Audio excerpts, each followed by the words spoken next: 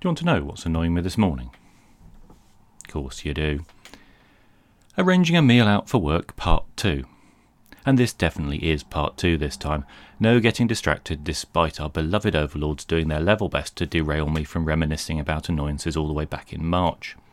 So let us stick to it. If you recall, all those weeks ago, we last saw our intrepid hero armed with 22 people wanting to come out to a meal, and currently no place prepared to perform the required action of feeding us. Not being in possession of 2 loaves and 5 fishes, I decided to go for the restaurant approach. And besides, not everyone probably wanted fish. I'm telling you, at least offer a vegetarian aside for some of the 5,000. Come on. Right, anyway, we're not digressing into biblical parodies here.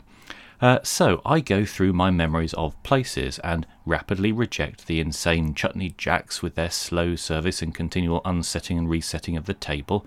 And besides, I think in the intervening time they'd been shut down for food hygiene reasons, presumably after my last rant about them. That's the kind of power I seem to have now.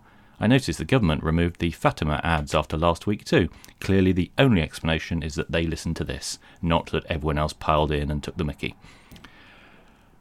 A quick Google search found me a list of places near enough that we could drive there without too much difficulty.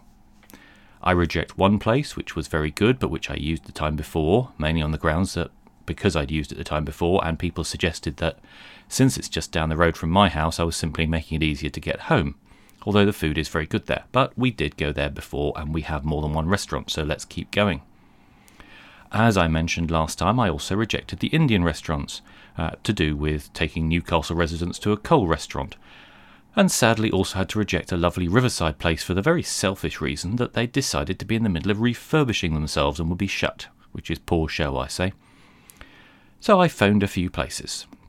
Now, it appears there is some clever way that when you ask 2 questions, both of which need to be answered successfully for the place to be suitable, whichever you ask first always comes back with an OK. It's clearly some kind of quantum entanglement thing where I can know whether the menu is suitable or they have enough seating, but not both at the same time. So 2 pubs disappear off the list despite having lovely vegetarian options because they don't have enough seating. The barmaid in one, in fact, laughs at me for having the tenacity to suggest filling her pub with people. I subsequently went there on a separate occasion and feel relatively confident we could have fitted in, but maybe their kitchen didn't want 22 orders in a short space of time. I suppose I can understand that. So on I go in my great and noble quest, and here I get to part 2 of my ire really kicking in. I mentioned we have people who don't eat everything, right? I mentioned perhaps that there are some vegetarians among us. So when asking about a menu, I ask if there are vegetarian options. No, I'm sorry, Mr. Restaurant, salmon does not count as vegetarian. I know you're primarily a specialist steak restaurant and salmon is less intrinsically barbarian than an actual mooing cow being brought to your table and shot, but a salmon is not strictly speaking a vegetable.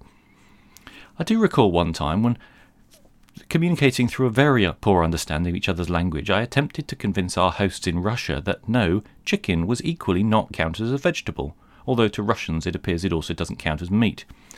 There's only one thing worse than being a vegetarian in Russia, and that's being the husband of a vegetarian in Russia when you yourself are hungry and quite frankly quite happy to eat whatever these strange characters represent, even if at this stage I'm asking for a side order of extra napkins and a main of gratuity included. Right, so even though this place doesn't seem to understand that salmon is not a vegetable, I persevere because by now I'm running low on places which can fit that many people. The pizzeria only seats 16, for instance, and I'm not going to take everyone to Pizza Express. That counts as failing in my book. I have nothing against Pizza Express in general, don't get me wrong, but as an attempt to showcase Britain's restaurant scene, it leaves something to be desired, and besides, we've got a bona fide Italian coming along and he'd probably have had a seizure.